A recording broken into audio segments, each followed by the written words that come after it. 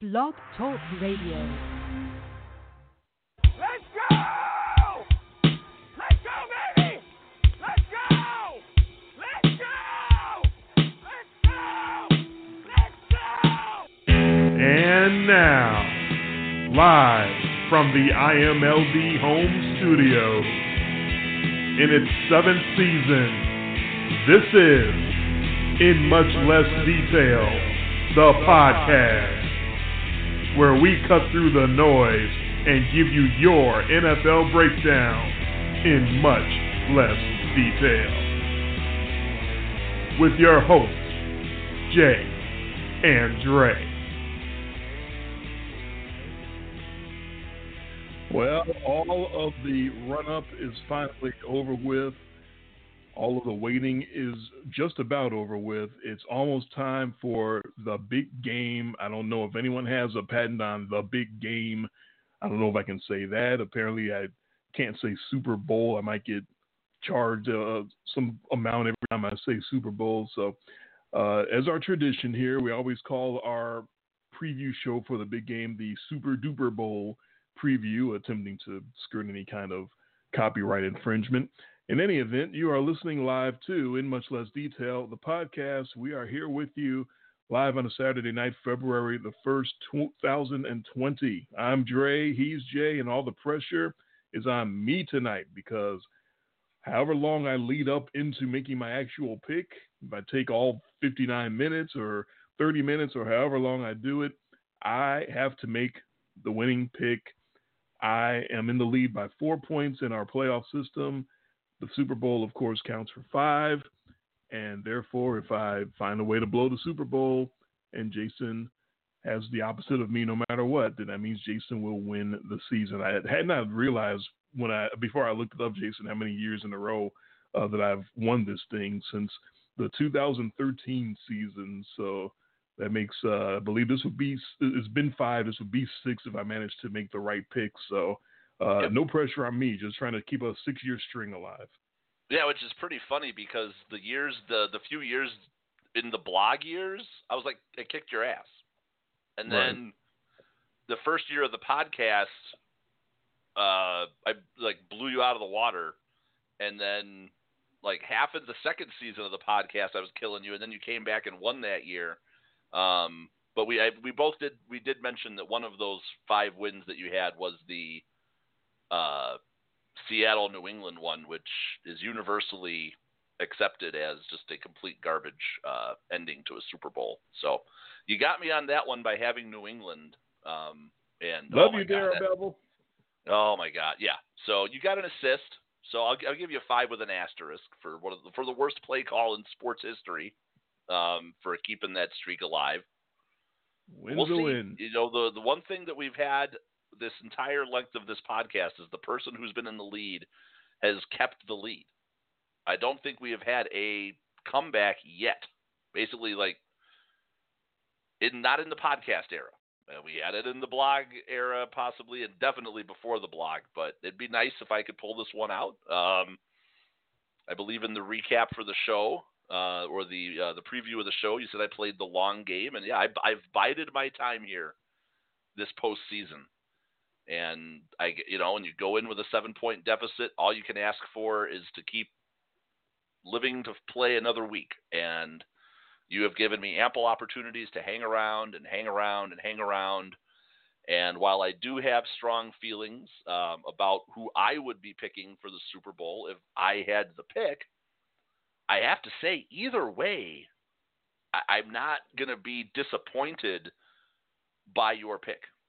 I mean, obviously, I don't want you to have who I think, but if it goes the other way and I end up with San Francisco or Kansas City opposite you, I feel like this is one of those Super Bowls where, it really does feel like I wouldn't say it's a total 50-50, because 50-50 would mean I'd had no idea, but it's a 60-40 kind of thing. It's like, I feel strongly about the pick that I would make, but I don't feel so strongly that I'm running out to throw money down on this game.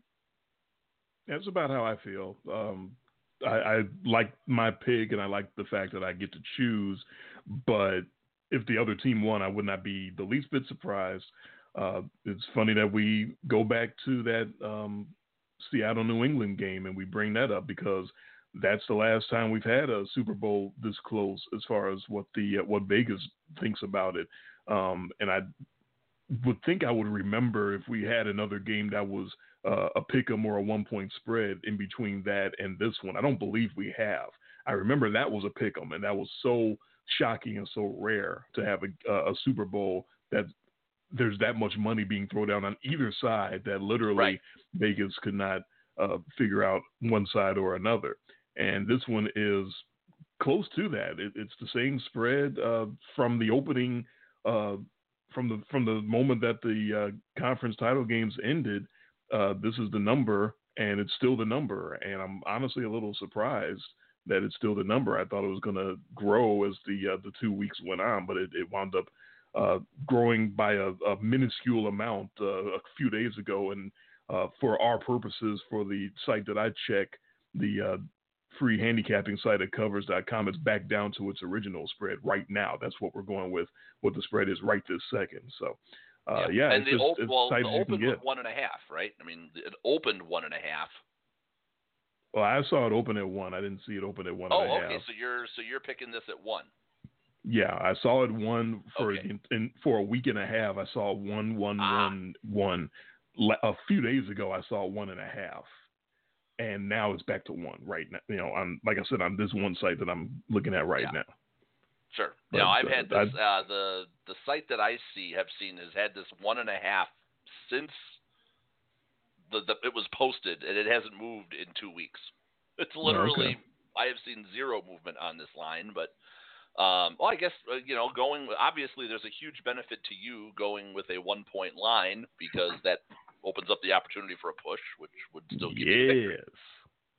Yes. In my evil Mr. Burns grin. Yes. So I'm kind of conspiracy theory sitting here like, wait, tinfoil hat goes, he's probably looking at a 1.5-point line. But I get, okay, that's fine. You're the line maker. For the public to see. Show. If this ends up a push, I'm calling you out. For the entire public to see, the free handicapping contest at covers.com. Right. So go look at it right now. Always used. That's what we've always used. It's still sitting at 1 as we speak. But the thing about that is I was watching some Twitter follows that are really plugged into what's going on in Vegas, and I was noticing in between the conference title games, after the beatdown by the Chiefs of the Titans, they were speculating about point spreads for the Super Bowl even before the 49ers-Packers game started. And they were speculating that if Green Bay came out of it, that the Super Bowl line would be KC -4. And if the 49ers came out of it, that it would be KC -3. And what happened was the 49ers' dominance of the Packers apparently was such an incredible performance and made such an impression that opening number came out at 1. And I'm like, whoa, wait a minute, what happened to 3? And stayed. And like I said, that's pretty much why I thought it was going to go up all week. I thought it would eventually get to, if not 3, close to 3, and it didn't. It's been even money on the Niners and the Chiefs, and that's a little surprising to me. But I can understand it, not based on the one game, not based on the conference title game, the way the 49ers handled the Packers. I don't think anything should be based on one game like that, but based on the 49ers season and their style of play and the different ways that they can win football games. I think it's actually fairer right here at 1.5 than it would be KC -3. I don't think Kansas City is quite that impressive all year to deserve to be -3 over San Francisco. Yeah, I mean, I think this is a fairly even game, which makes this very interesting. The line being at 1 or 1.5 with very little movement tells you that there's pretty much even money, although there's a huge disparity between the public and your sharp bets.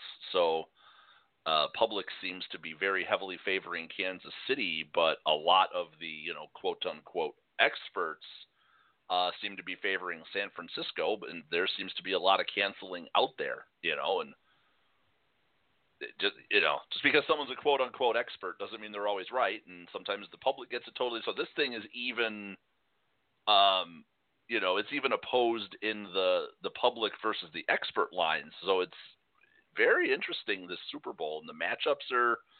It's a matchup. It's a very matchup heavy Super Bowl. I think it's one of the most. It's nice not having the Patriots or the Steelers. We've had the same teams in the Super Bowl just over and over and over. And we even had the Niners, but this is like so far removed from those Niners that played Baltimore. This ain't your grandpa's 49ers. No. And so this is very fresh. It's you got two young, up and coming quarterbacks. Very, very exciting game. I think this is what people have been wanting, right? It's number one versus number one. That's rare. It's very evenly matched. Well, number like I one said, versus number two, right? Chiefs were a 2 seed. Oh, they were. Yeah, that's right. Chiefs were the 2. We forgot about Baltimore. We forgot all about the Baltimore Ravens, who got run out of the gym by Derrick Henry. Yeah. Derrick Henry basically paved the pathway for the Chiefs to the Super Bowl. And in a way, he did, taking down the other two, the top seed and the number 3 seed before that. Right. And they gave the Chiefs a little bit of fight. Everybody seems like they give the Chiefs a little bit of fight early, and then it's the Patrick Mahomes show takes over and things get out of hand. Yeah, and I'm not surprised that there's disparity between the public and the Sharps. I think that's common, that the Sharps are going to be different than the public. That doesn't surprise me at all. But like I said, I thought it actually would be even more money on the Chiefs publicly. I thought the spread would actually grow as the 2 weeks went on. But I guess that shows the respect that the 49ers have. Yeah, and they've earned it. The 49ers steamrolled and basically pushed around two good teams. The Vikings were a good team. The Packers were a good team. I think that the disparity between the Vikings and the Packers in the final analysis isn't going to be that great. We're a little bit reluctant to be all in. I only had to be all in on the Packers in the pick because they were my, I was beholden to my Super Bowl. I was beholden to my Super Bowl pick from before the season even started. Plus, I had already made the decision that I was just going to agree with you on your picks. But I think I would have had the Packers and those points anyways, and they just got completely dominated, almost the same way that the Vikings got dominated. I think there were more opportunities. It might sound weird, but even though the Vikings were only down 14-10 at halftime, I think the Packers had more opportunities to make some gains against the Niners, but the Packers kept shooting themselves in the foot. And the turning point of that game for me was the Packers got to the 30-yard line and had that fumbled snap when they could have gone in and gone down 17-7 right before halftime, and then get the ball right after halftime. And if they're able to do anything with that, and you get to 17-10 or 17-14, maybe we have a different game, because I don't think the Packers actually played that bad of a game in the second half, which was weird because they were more of a first half team this last year. But then by by fumbling that ball at the 30 on a good drive, they were actually making gains against that defense of the Niners, and by fumbling that snap, and then the wheels just fell off. They end up going into halftime down 27-0, and you could have turned your TV off. We didn't really talk a lot about the conference championships in the last show. We said we'd kind of punt that one with honors and dishonors last week, but that was the moment that stood out to me in that game. And I know there's a lot of other moments that people could point to, but I think that I knew that game was over when there was the botched exchange and the Packers ended up turning the ball over as on what was at that point a really impressive drive that they were putting together. And it just all fell apart. It also didn't help that the Packers just absolutely could not tackle Raheem Mostert at all. No, not wasn't even a little bit. It was the blocking. Yeah, the 49ers just pushed the Packers around. It reminded me, of the last time the Packers played the 49ers in the playoffs, when I believe that was the Colin Kaepernick ran for 183 yards, I believe. And I think the final statistic was 170 of those were before contact. It was some insane number, and this felt that way. I mean, Mostert, it wasn't like he was fighting through guys. Nobody touched him. He was just looking up and seeing grass in front of him and going, "Oh, I can run free here." You know who else knew that game was over after that fumble? Aaron Rodgers knew that game was over after that fumble. Yeah. He looked like somebody shot his puppy in front of him. He knew. You know what he looked like? He looked like Eli Manning. Oh, no. Eli, yeah, well, I guess. But this was even more despondent than the typical Eli face. This was more like, that was my last real chance at a ring, maybe. It looked like it was just, everything was going through Rodgers' head at that point. Like, this is not anywhere near what I thought was going to happen. That was dominant, and it was very much like the earlier San Francisco Green Bay game on Sunday night, where San Francisco just dominated the Packers mostly at the line of scrimmage and just won the game up front in the trenches. And it was just, I pointed out David Bakhtiari as my X factor, but I was kind of using him as a proxy for the entire Green Bay Packers offensive line and saying, if they don't stop Nick Bosa and the 49ers from storming down the castle, there's no chance. It's not going to happen if they can't protect Aaron Rodgers, and they didn't protect Aaron Rodgers. And it was something where Rodgers had to gather the offense to sort of fight back after the early deficit, and was actually making some ground. And like you said, was having a drive that where you got a little hope, like, okay, we got something going. We're doing some good things here. And then that fumbled snap occurred, and he just looked like somebody took his puppy right in front of him and put a hole in his head because he knew that was it. That was the big chance. And yeah, they did play better in the second half. Little garbage time going on there, but also Rodgers sort of playing some hero ball and just sort of, all right, I'm going to give it my best effort here. Whether we can complete this comeback or not, I'm just going to play like the Aaron Rodgers that I know I can play like.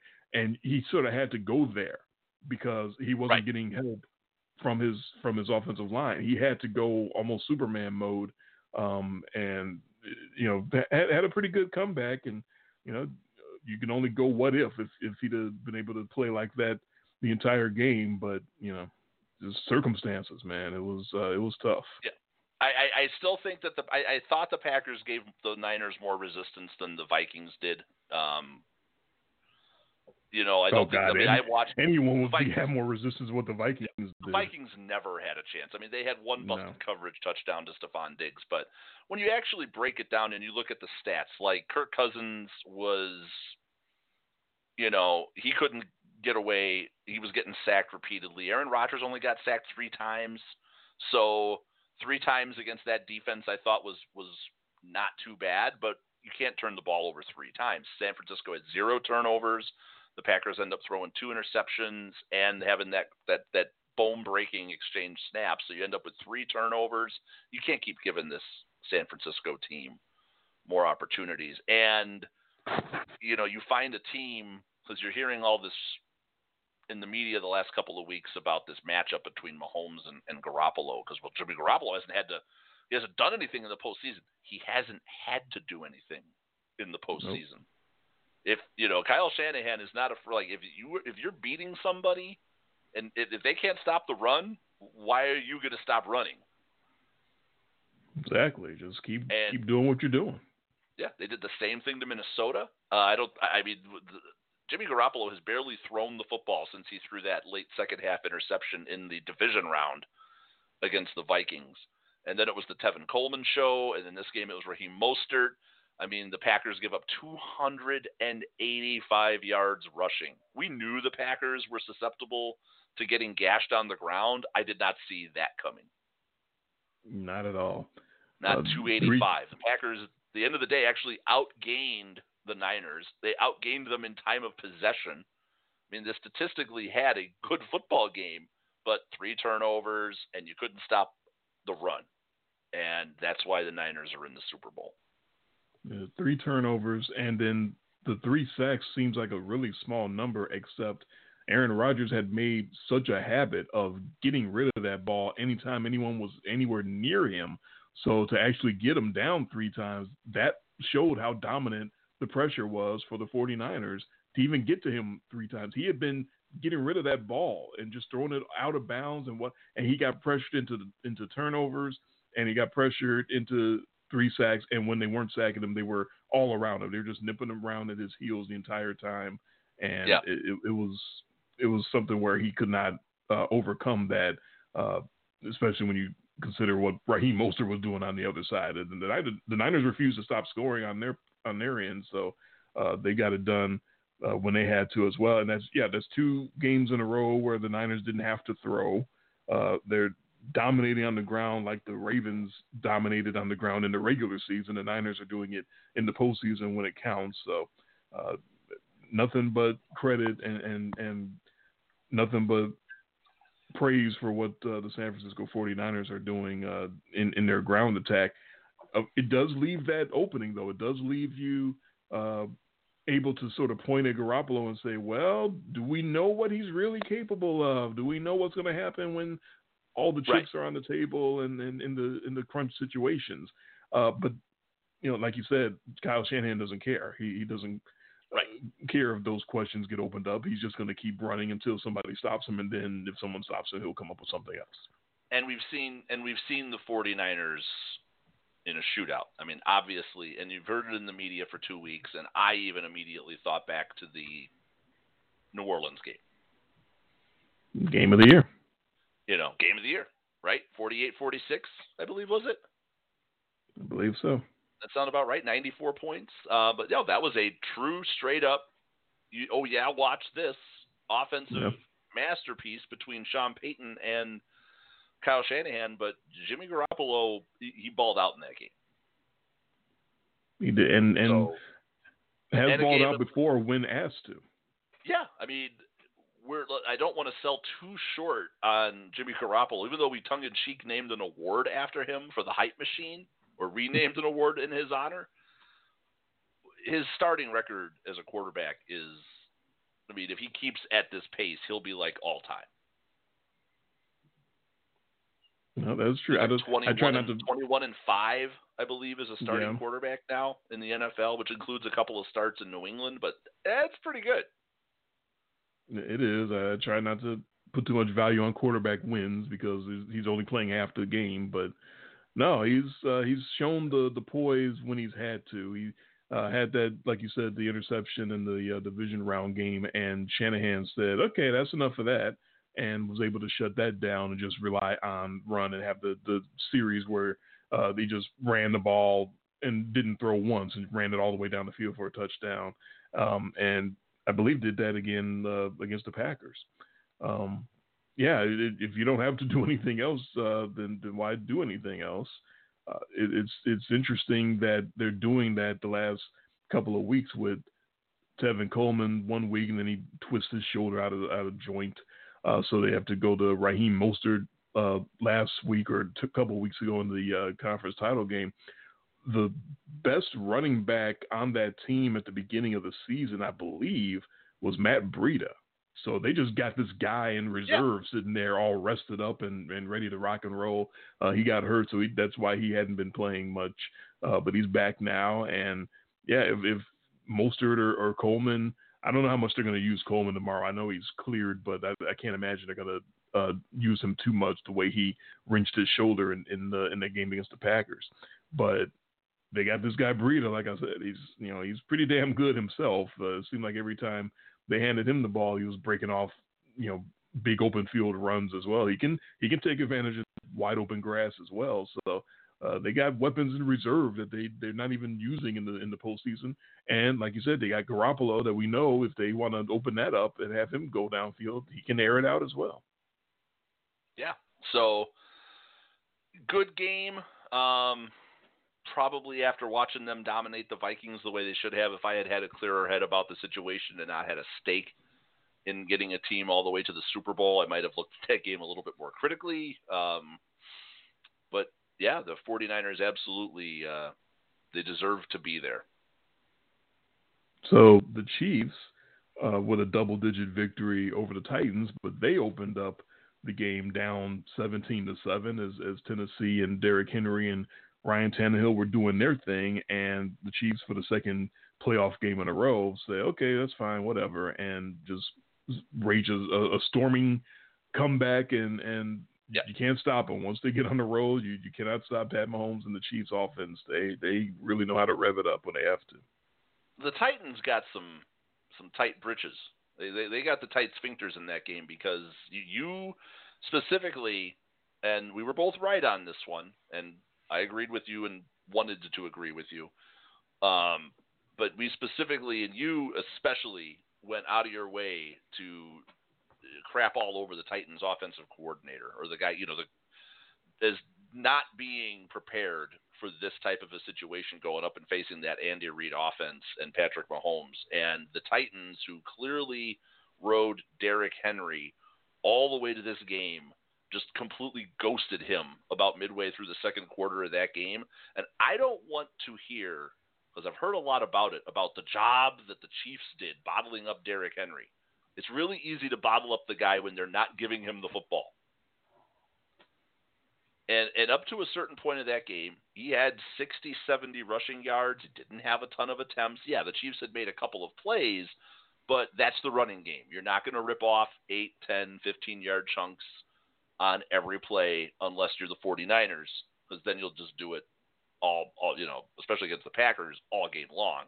But the Titans completely abandoned the running game. And my estimation is there's only 2 teams in the NFL that could run their way back into a football game. Like, you have a good enough running game that you can actually stay relevant in the game even if you're losing, and that's the Titans and the Cowboys. Both of those teams have good enough running, or Baltimore.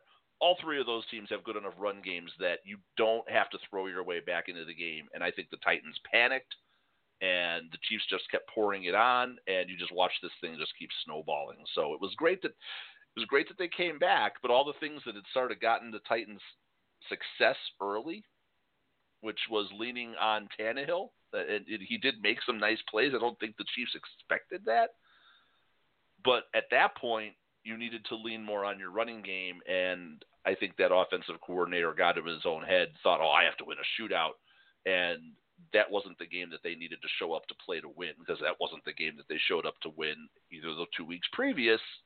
And being in Arrowhead in that environment, trying to go against Mahomes, I think that they called a horrible football game. Yeah, Arthur Smith, the tight ends coach that they made the offensive coordinator. Yeah. And I can't even blame him that much as I crapped on him before the game. But yeah, you get in that situation. The season's on the line. A shot to go to the Super Bowl is on the line, and you're leading on the road by 10, and all of a sudden here comes Pat Mahomes, starts making all of his Superman plays and brings the Chiefs back and takes the lead. I would kind of panic too if I were in his shoes and go, oh shit, okay, let's start airing Tannehill out and start trying to make all these aerial plays that he's made a couple times all year, but not really, all year long necessarily. Yeah. They definitely panicked. They definitely saw Derrick Henry get stopped on a couple of runs, but and just said, okay, well, he must be getting tired. Let's start throwing all over the place. It didn't work. It didn't work, but I don't blame him. I probably would have done the same thing too, because you're in if you go down just slamming Derrick Henry over and over again and he doesn't break through, then you're thinking about the egg on your face, and you're thinking about, well, why didn't you try to throw? You're trailing. Why keep relying on the run?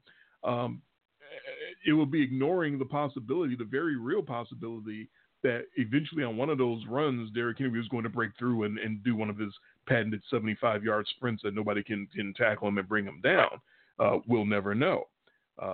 But yeah, it's a tough spot to be in, but yeah, it did kind of turn out the way we both figured it would, that once the Chiefs did what they're going to do, and you're not going to corral that offense for too much longer, just ask the Houston Texans. Once they finally open themselves up and unravel themselves, now it's on you to make the adjustments. Okay, now how are we going to answer? And the Titans did not have the answer offensively. They may have had the answer in Derrick Henry, but like you said, they got off of that game plan really quickly because the dam had broke and the water was rushing through, and they had to make the decision. Okay, we got to start throwing it up now to try to compete and hang in there with the Chiefs. And as good a season as Tannehill had, he cannot compete with Pat Mahomes. I got to say, and I'm not probably the last place that you expected to find a basketball analogy offered up by me on this show, but the Kansas City Chiefs, the way they get on a roll, remind me of the Golden State Warriors of a few years ago.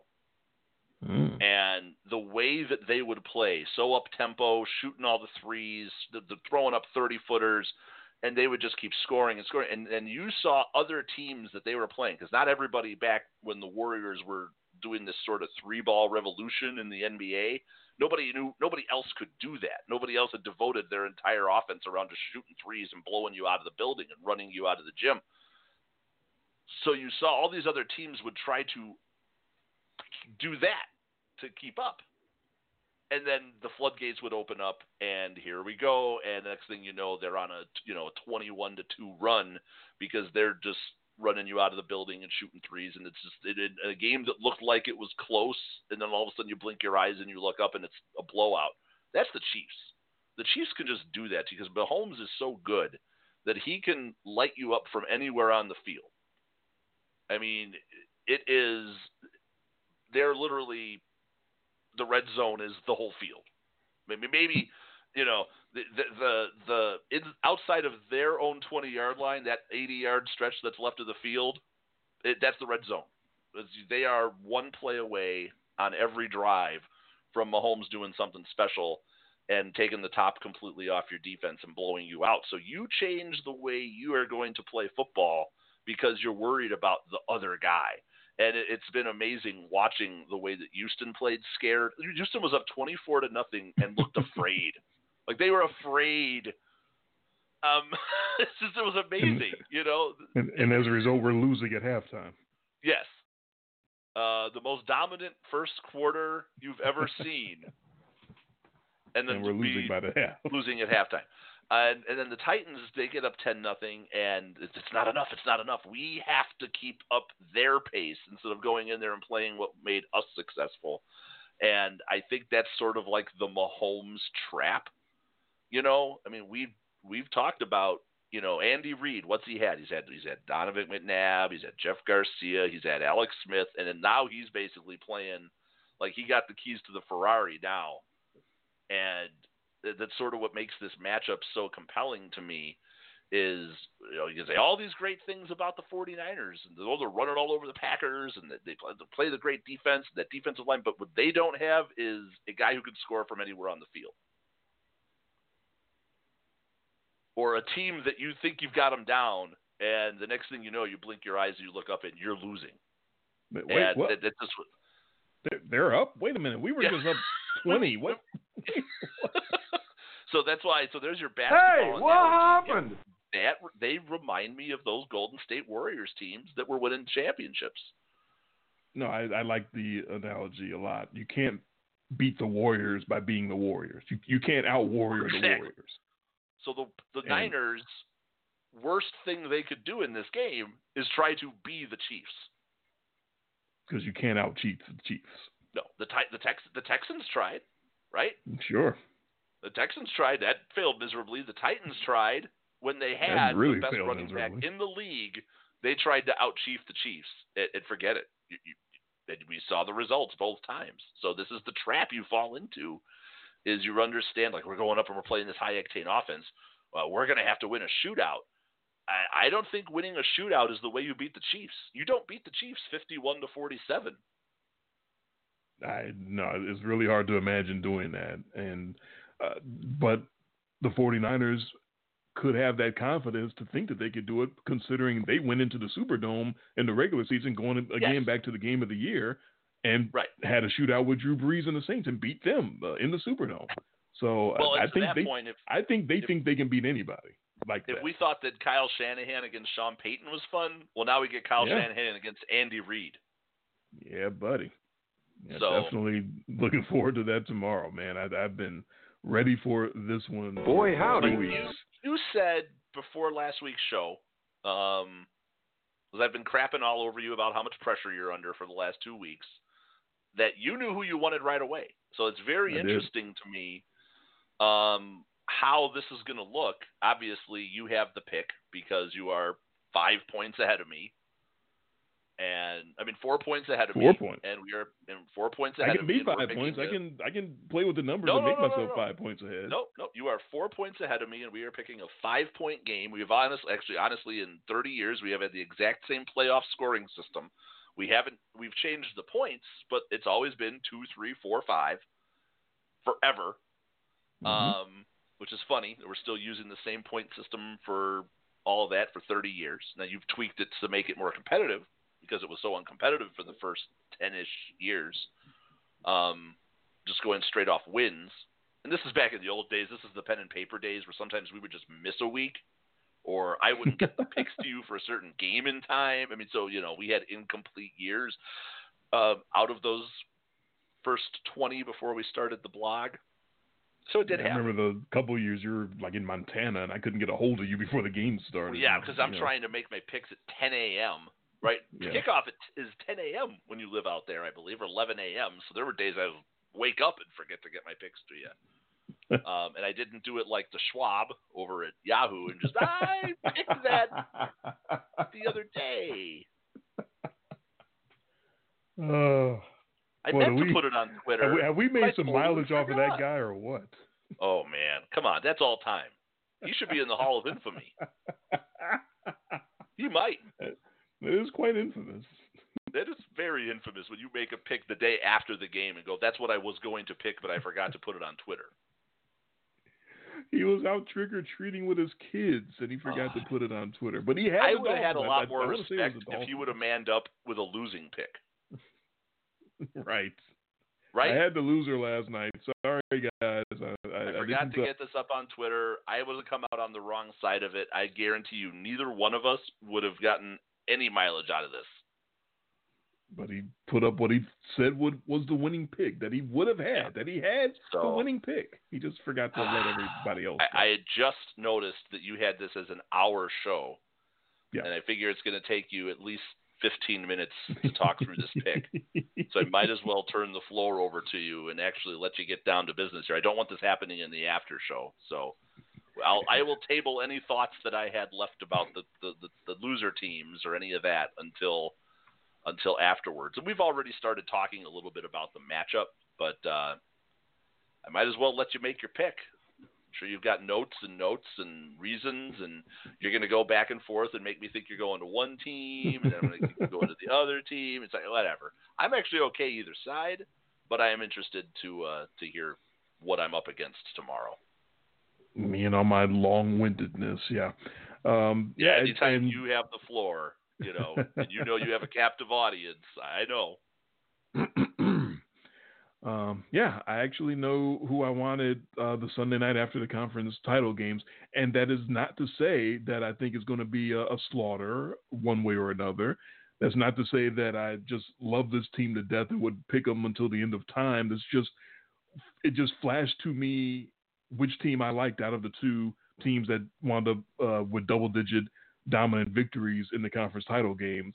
And it's my pick. That's the pick that I wound up saying, yeah, that's the one I want, and I've stayed with it for 2 weeks, and that's going to be the team that I hang my hat on. The most stress that I've had in the 2 weeks is starting a Spanish class, so I haven't had any worries. It has not been something where I've been thinking about the pick and going back and forth. I've had a few brief flashes of, well, am I making the right pick? But it hasn't lasted long enough. Are we going to be doing a bilingual podcast? We might. I do have footage of my Spanish lessons, but I know we took all that Spanish when we were kids and whatnot, but I did record some of my first sessions of trying to relearn some of the Spanish that I have, and I have some recording of that right now. Senorita. So I've been working on it. I've been trying to, and all that, like I said, all that Spanish. It's amazing how much of that I forgot. The 6 years of grade school Spanish, 2 years of high school Spanish, and I open up the first page, I see all these words that I used to remember and the definitions, and I go, "Oh my goodness, I forgot all of this." I remember the hell out of numbers. Like I could count. Right. I could count to 1,000 in Spanish right now. If somebody asked me to. That's the one thing that I had the most confidence in as well, was the counting, but everything else was, and even the counting was some things that I'd forgotten as far as the counting. It's not quite as cut and dried as I thought it was. It's not the number and then E whatever. When you get up in the 20s and 30s and whatnot, you got the I in the middle there now. It's not 20, it's not 28, it's 28. Yeah, I'd forgotten about all of that completely. I remember that shit. I must be a numbers guy. I know how to ask where the bathroom is, and I definitely know how to tell you all about how Juan skis in the mountains. That's the first sentence that I made sure that I memorized in Juan first grade. Juan ski en los montañas. No, not that one. The going to the bathroom. ¿Dónde está el baño? Yeah. ¿Dónde está el cuarto de baño? Is the first sentence that I made sure I memorized when I was like 6, because I knew that would be the most important thing to possibly remember. But yeah, yeah, exactly. But it's been memorable. But yeah, that's the biggest stress that I've had in the last 2 weeks, because I've had my pick and I haven't really wavered on it, and it's gonna be my pick, but it's not going to be something where I just say, if you got the other team, oh, you're an idiot. No. Both these teams are worthy. This is a great matchup. The Chiefs and the 49ers, they are both deserving. They're both great teams, not just good teams. They're both great teams, and I'm really looking forward to this game either way tomorrow. I can do the plugs real quick before I get to my notes. Email the show, send that to inmuchlessdetail@gmail.com. On Twitter, I am at IMLDDre. Jason is at IMLDJTG. This show will be up as a podcast after we're done with it. And this is an hour-long live, but we have an after show usually as well after our live portion. If you want to hear the whole show, the live portion and the after show, you can come back to the show page, blogtalkradio.com/inmuchlessdetail. You can subscribe to the show on different podcasting apps. You can go to iTunes, Apple Podcasts, and subscribe to us there as well. And if you do that, then the whole show will be uploaded to you after we're done recording it. And our pick will be up after the show. You can check that out tomorrow. And all our picks since 2011 are up. They're all up at our blog. The blog site is inmuchlessdetail.blogspot.com. For the first time, possibly since 2013, I'm about to go down to Jason on these picks on our blog. That's if I pick the loser, or we got the push in play. I can get a push, and I can pick the winner, and I'll be in the clear. But if I pick the loser, then Jason will be the winner this season. And the one thing that we have on the line for our contest was always been just bragging rights. But now with the podcast, we've got the very small consolation prize that the winner always has the option, if they want, of choosing the theme music for the show for the next season. So that's on the line. So if you haven't liked the selections of theme music the last 6 years, you can blame me for that, because I've been the one winning and making the decisions on that. But if Jason wins, he'll be able to once again choose the theme song. He's only been able to choose one theme song for the show. It was a very good selection many years ago. The song that I picked when I won that first season, we used for years. I believe it was called I Don't Know by Grapes. Yeah, we used that song for probably half the run of this podcast already, like 3 or 4 years. We used that for a long time. So yep, it was really I haven't good. won often, but when I do, I pick quality. So we'll see which one of us wins the I'll just Super have to Bowl win pick. and then use that song again, just to bring Grapes back. making Grapes great again. There you go. The Kansas City Chiefs and the San Francisco 49ers, they're both 7-1 on the road this season in the regular season. So the neutral site seemingly will not be a factor there. Very evenly matched. Clean injury reports for both teams. Tevin Coleman was the big question because of what he did to his shoulder in the conference title game, but he has been cleared. He apparently has made some miraculous recovery. I got a feeling we're not going to see all that much of him because that shoulder injury was kind of gruesome. So that's great and inspirational that he's been able to be clear, but I don't expect to see much of him. Ian Rappaport was reporting that Shady McCoy might be a healthy scratch tomorrow for the Chiefs as far as their running backs because they've gotten unforeseen production out of Damian Williams in the playoffs, so they don't really need Shady McCoy anymore. So, but other than that, it's clean. Everyone else is healthy apparently and ready to rock and roll. The spread, like I had been talking about earlier, seemingly was going to be 1.5 by the time we got to this pick because it had been 1 from what I've been looking at for the past week and a half, and then it went up to 1.5 maybe around Wednesday or Thursday. But I just refreshed the screen again on the free handicapping site at covers.com, and it's still -1. It's still San Francisco receiving a point against Kansas City. And again, the one website, I think it may have been, I'm following Covers on Twitter, I think it was even them, said that in between the conference title games that the Chiefs would be a 3-point favorite over the 49ers if San Francisco won, and a 4-point favorite over Green Bay if Green Bay won. I wonder if the Niners had a close game against Green Bay and slipped out of that conference title game a lot tighter than they did. I wonder if that would have affected this spread. I wonder if that's just people seeing two teams dominate the conference title games. And they go, okay, it's got to be an even matchup. We can't put too much money one way or another. Like I said, I think it's dangerous to put that much value maybe in one game.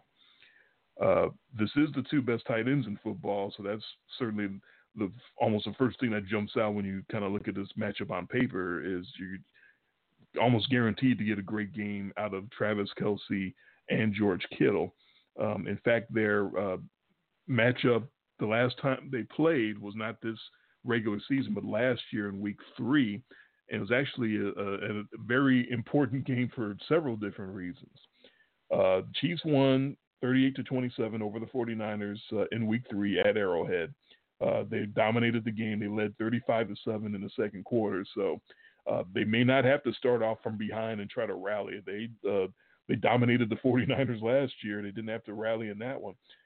Pat Mahomes had a great game, 314 yards, 3 touchdowns. Both teams' leading receivers were the tight ends, Kittle and Kelce. And it actually wouldn't surprise me at all if that was the case tomorrow as well. Mahomes had one of those crazy zigzag backwards and then throw a touchdown type plays. He's got that creativity. Everybody knows that. This is a very important game because Jimmy Garoppolo, if you remember, Jay, very late in the game tried to scramble and cut back inbounds instead of going out of bounds when he should have. Wound up getting jacked up by Steven Nelson and hurt his leg, tore up his left ACL, and ended his season. And we talked a lot about that at the time that it happened. Like, just, why are you hurting your team like that? Get out of bounds. Don't try to be a hero. Well, guess what? That allowed the Niners to suck last year. It led to a shit record at 4-12, allowing them to draft Nick Bosa. Oh, was that the Nick Bosa play? Jimmy G, he's so smart. What a leader, huh? He took one for the team. Gets jacked up and tears up his ACL so the Niners can suck and draft Nick Bosa. He saw all of this before anyone else did. That's that leadership you learn under Tom Brady. That's what that is. Yeah, that's an unbelievably big deal when you think about the history and of the 49ers and the trajectory that they could have been on instead of turning in a 8-8, 9-7 last year. That's how important Bosa has been. He's been a game changer. That defensive line was really good before he got there, and now it seems to be damn near unstoppable with him. Of course, I joke about the the importance of losing and getting Nick Bosa, but he's pretty damn important. He's a really, really great player. It seems already. Him and his brother are unbelievable the way they've come into the league. The 49ers don't really trail over, and that's fine by Kansas City. They can come back against anybody. So that's another angle of the matchup to see who's going to start off hot, who's going to come out with a big lead. Will either one of them get a really big lead on the other, or are they just going to go up and down, back and forth, like that Niners game in New Orleans? San Fran can win with Garoppolo in a shootout, and so that New Orleans game proved that. The playoffs just make it seem like he's a total bystander, but don't take that for granted. Shanahan is really good at getting him involved when he has to. The PFF podcast was pointing out that both coaches, Kyle Shanahan and Andy Reid, they both got something to prove here. Shanahan, 28-3, still looms as the Falcons' offensive coordinator, so he's got that monkey on his back. Andy Reid, Donovan McNabb in that Super Bowl, still looms. He's got that monkey on his back. That's the closest he's been to a title all these many years, and he's finally back in the Super Bowl and trying to overcome his previous failure with the Eagles. But do you know who has fond memories of that Super Bowl? That would be me. you. That would be me, because that was the garbage time touchdown Super Bowl, and we've told that story many times. But I have very fond memories of the last time Andy Reid coached in the Super Bowl, so maybe we get a little bit of that again. I'll definitely be watching that Kansas City speed. It's otherworldly. It might be the only way the Chiefs can beat the 49ers pressure up front is to just keep getting guys open very quickly on stick routes over the middle up to the sideline. And Tyreek Hill can rip Richard Sherman anytime. And Sherman's been unbelievable in this sort of second act, but raw speed, there's not much you can scheme up and do about that. So I don't know how many times they're going to try Tyreek Hill to just burn Richard Sherman, just go right past him. But I think they can do it several times. I think they can have him try that 3, 4, 5 times and just keep bombing away on him, and eventually it's going to crack because as great as Sherman is, he can't keep up with Tyreek Hill. Very few people can, of course. Will Andy Reid stay aggressive and not choke late? As I'm starting to choke a little bit here, I got to take a pause for the cause.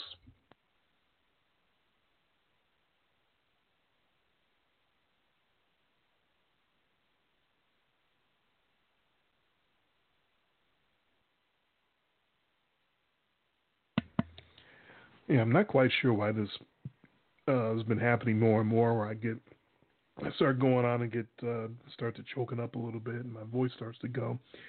Well, it's one of those things. I got my drink here. I hit the mute button and take a drink, and eventually my voice starts to come back. There's probably some voice warming up exercise I need to be doing that I don't do. But anyway, will Andy Reid stay aggressive and and not choke? And will Kyle Shanahan stay aggressive and not choke? Because you can look at that running as that's great. He keeps running and he's going to run until somebody stops him. And you can look at it the other way. Man, he doesn't really trust his quarterback at all. He's going to just keep running, and no matter what happens, he's just going to keep running because he doesn't trust Garoppolo right now. And we really don't know until they get to crunch time. We don't know how much he trusts Garoppolo right now and how much he doesn't. Some interesting stat from the Around the NFL podcast. They talked about negative plays by each quarterback when you talk about interceptions, fumbles, and sacks taken, and ball that up into one number. You might think both these quarterbacks are really close in that number, and surprisingly, you'd be wrong because Pat Mahomes had 25 negative plays over the course of the regular season, and Jimmy Garoppolo had 59. So that's a huge part of Mahomes' game is whatever trouble you think you have him in, he just seems to just find his way out of it and figure out how to escape, how to buy time for himself, how to make plays that nobody else can really make. Andy Reid off a bye, sort of. I know it's not really a bye, but Andy Reid with 2 weeks to prepare. I stand for Andy Reid. I think everybody who listens to this show knows that. I've been a big fan of his. I think he's a great offensive mind. I think he's going to go into the Hall of Fame someday. And I think this game might make the difference between whether it's where we hear a speech from him induction or whether it's posthumous, because I can see them kicking it down the road until he unfortunately passes away if he doesn't have a ring, and eventually inducting him. But I think if he wins this game tomorrow, then it's a slam dunk that they'll induct him while he's still alive.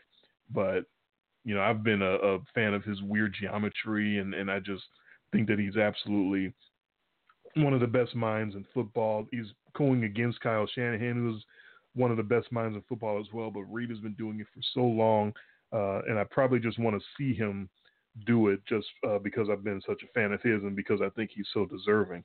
And that negative play stat really kind of says it all for me. Pat Mahomes just doesn't get rattled.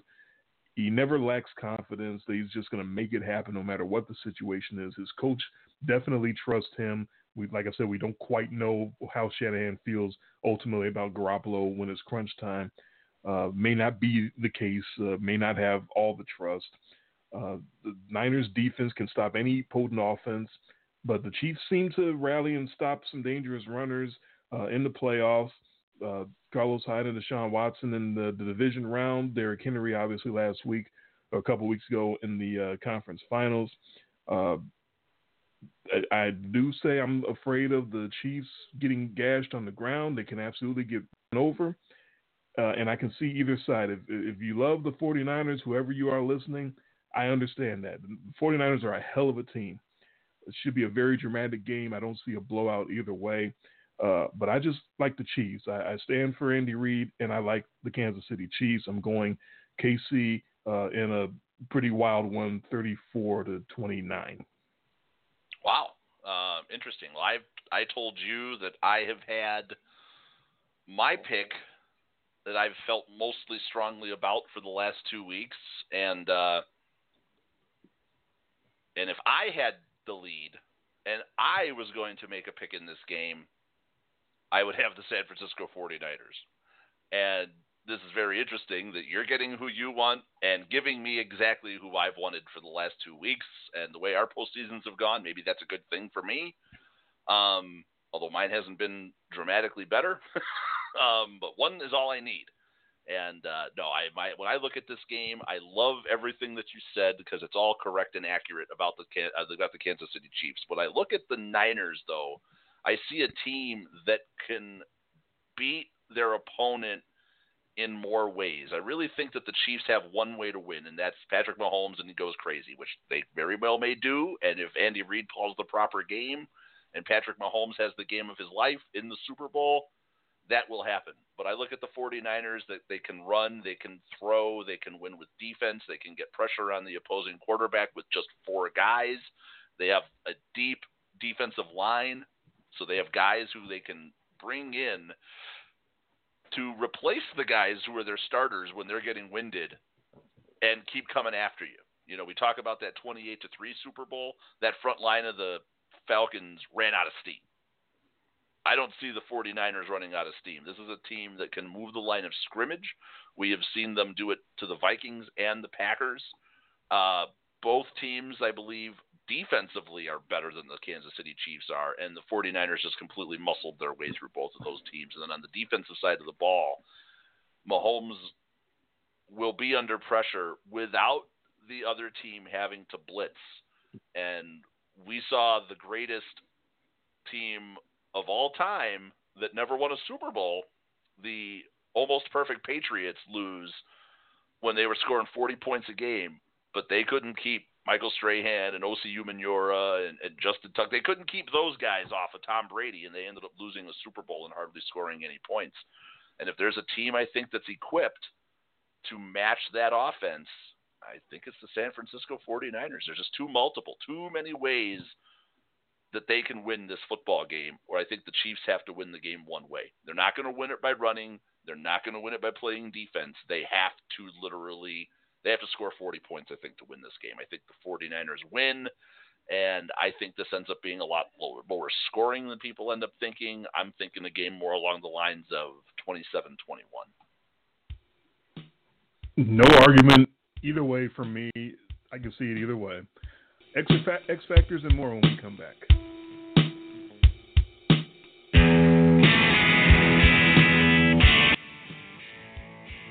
And now into our VIP after show program. I'm a man of my word. I said I'm not going to have a problem either way with anyone's pick.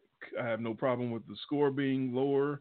I have no problem with any of it. I think it's really going to be a really, really good game. That's my side is the Chiefs side, and your side is the 49ers. And that's great. I'm not going to talk any shit about your side either way. I can't talk shit about the 49ers because of how good they've been. So, yeah, we're going to go head-to-head with the teams that we both want. Who's your X factor for the Super Bowl? You do this for 30 years, and over the years we have both been saddled with teams in the Super Bowl that we didn't want, right? Yep. I mean, we talked about that with the one I just alluded to, the Patriots-Eagles Super Bowl. I wanted the Eagles the same as you wanted the Eagles, but not only was I saddled with you wanted the Patriots like you, but I was saddled with the Eagles because you took the Patriots, so I created a scenario that I was going to win the pick. And I'm going to win this pick, and I'm going to win it on a garbage time touchdown. And I believe was that Greg Lewis? It was. On just a absolute beautiful over-the-top bomb from Donovan McNabb that cut that from a 10-point game to a 3-point game, and that was what the final ended up being. And the Patriots were, 5 or 6 point favorites probably, maybe even less in that Super Bowl. And I ended up winning the whole season. But I took a lot of comfort from the fact that not only did I had to oppose you, even though I didn't want to, at least I picked the manner of my victory. I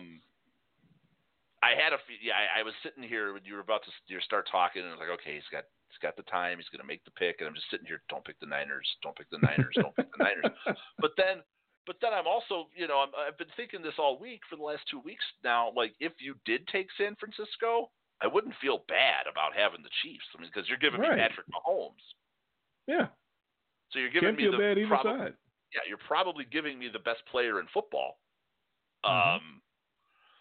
I mean, Lamar Jackson had a great year, but Patrick Mahomes missed time, right? I mean, if Mahomes was there all year, he would have gotten MVP votes that he would have deserved. Probably deserved a few anyways. But he got hurt and he missed some time and he came back rusty and it hurt his numbers, but you watched what he's done here through the playoffs. And, that guy. That's why he's the best player in football.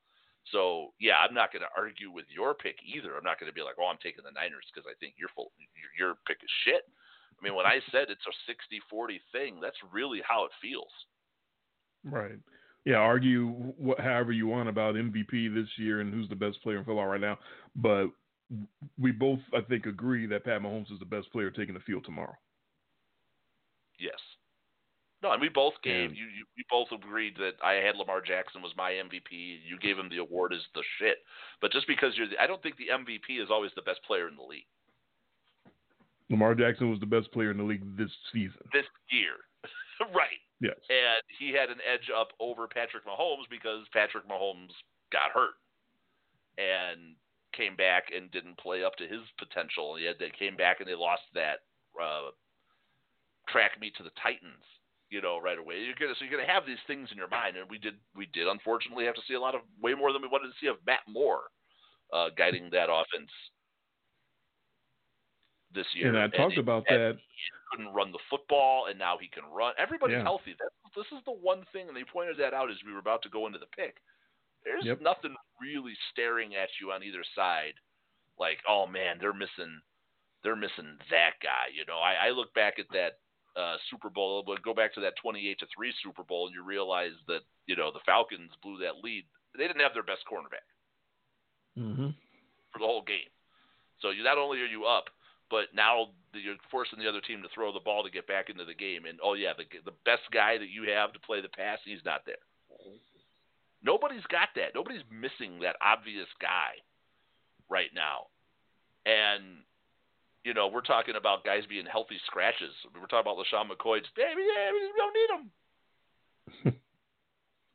We're good. Yeah, I don't think the Chiefs will be able to run the football at all. This will be the Patrick Mahomes show, and if I go down because Patrick Mahomes plays one hell of a game, and I'm not going to have any shame in losing with you being right on that pick. And be like, oh man, damn it, this sucks. I lost that pick because Patrick Mahomes can play ungodly football. I'm not gonna cry over it because I would deserve that. And if I win the pick on the Chiefs, I'm gonna start with the Niners. Hey, that's who I wanted. I've had them all at work for the last 2 weeks. It's funny, we talked about the publics and the sharps. I'm on the sharp side. You're on the public side. There you go. But Patrick Mahomes running, you say you don't think the Chiefs are going to run for very much. Pat Mahomes running is a huge part of his game. It's part of why he's been playing so well. It's not just the throwing. It's not just making daredevil plays. It's the fact that his legs are back. His kneecap is back in place. His ankle is feeling good. I talked about that previewing the Titans-Chiefs game. Is in the regular season, that was Pat Mahomes' first game back after he got his kneecap slit in the wrong place. And he didn't run at all. He just it was just all arm, and he almost beat the Titans with all arm. He did not run at all in that game. Pat Mahomes has his legs back right now. You've seen it in the playoffs. It's not just the arm. It's also the leg. He's damn near unstoppable with his legs back. He's been the leading rusher for the Chiefs for both playoff games. As decent as Williams has been playing, Damian Williams, Mahomes is the leading rusher and the leading passer. Mahomes is the man. He is the MVP. He is the best player on the field tomorrow. And I'm happy to take the best player on the field. But again, the Niners are such a great team that I have no problem with anyone taking them. And the Niners defense and Robert Saleh's defense tasked with the challenge of stopping the best player on the field. That's what the Super Bowl is all about. This is one of the best, just pure strength versus strength Super Bowl matchups that we've seen in recent memory. So I'm very, very excited and looking forward to it. Right. Also, a lot of statistics out there that will tell you that in the Super Bowl, elite defenses will beat elite offenses. Well, it certainly was the trend for a long time. I had those numbers that I did not total all of them up because you didn't that trend dig those got up busted. for this matchup. No, that trend got kind of messed up in the last couple of years. It was just you could bet on it, you could bank on it a few years ago, and now the offense has gotten so good in the NFL that you can overcome and overrun an elite defense and win a championship and win playoff games with an elite offense. So it's not quite the slam dunk that it used to be. So yeah, it'll be interesting to see. Now I'm excited for the Super Bowl. I got the team that if I'm going to win this whole thing, I got the team I wanted to have. So. And who was your X factor for this game? I don't like going obvious on the X factor, but it ties into a storyline that I jumped onto in the middle of the season, and you'll understand as soon as I say who it is. But for me, it's Emmanuel Sanders, who was the best pickup in the trade deadline. The best trade deadline acquisition, as voted on by me, was Emmanuel Sanders when everybody was saying that, oh, no, it's Mohamed Sanu, he's going to the Patriots, or giving Tommy another weapon, and you and I got on the show right after, and I gave you that's a bunch of crap. Why are we not talking more about Emmanuel Sanders going to the 49ers and giving Jimmy Garoppolo that weapon? And he has been there when they have needed him in the passing game, when the Niners have needed to throw. He has had huge games. And if the Niners are going to win, they're going to have to get production out of that passing game sometime in the game. I'm going to call it Emmanuel Sanders. Very veteran receiver, very good possession receiver. He's been the guy that Garoppolo has been missing in that offense when he's needed somebody to get that third down catch, when he's needed somebody to get that intermediate play. He's been absolutely a huge pickup. Certainly and that's more impactful than Mohamed Sanu. That's his one target that's actually got this experience. Yes. I mean, Emmanuel Sanders has been there. If you remember the receiving core that they started the season with, tried to make a number one receiver out of Dante Pettis. That was an abject failure. They've got the rookie Deebo Samuel, who at times has looked like an absolute monster, but still inconsistent. He's a rookie. There's some games where he kind of disappears, but they really had nobody. They had George Kittle and guys really at the beginning of the year, and Sanders has definitely slotted right in as that sort of second weapon and the really veteran guy that you need to go to when you really need a catch. He's the guy that Garoppolo knows how to target. Right.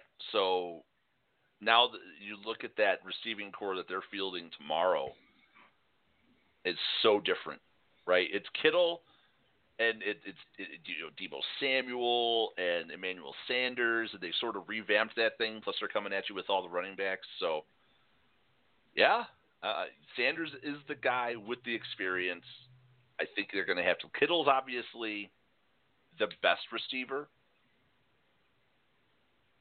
on both sides of the ball. It's both teams. The tight end is the best offensive player outside the quarterback on both teams.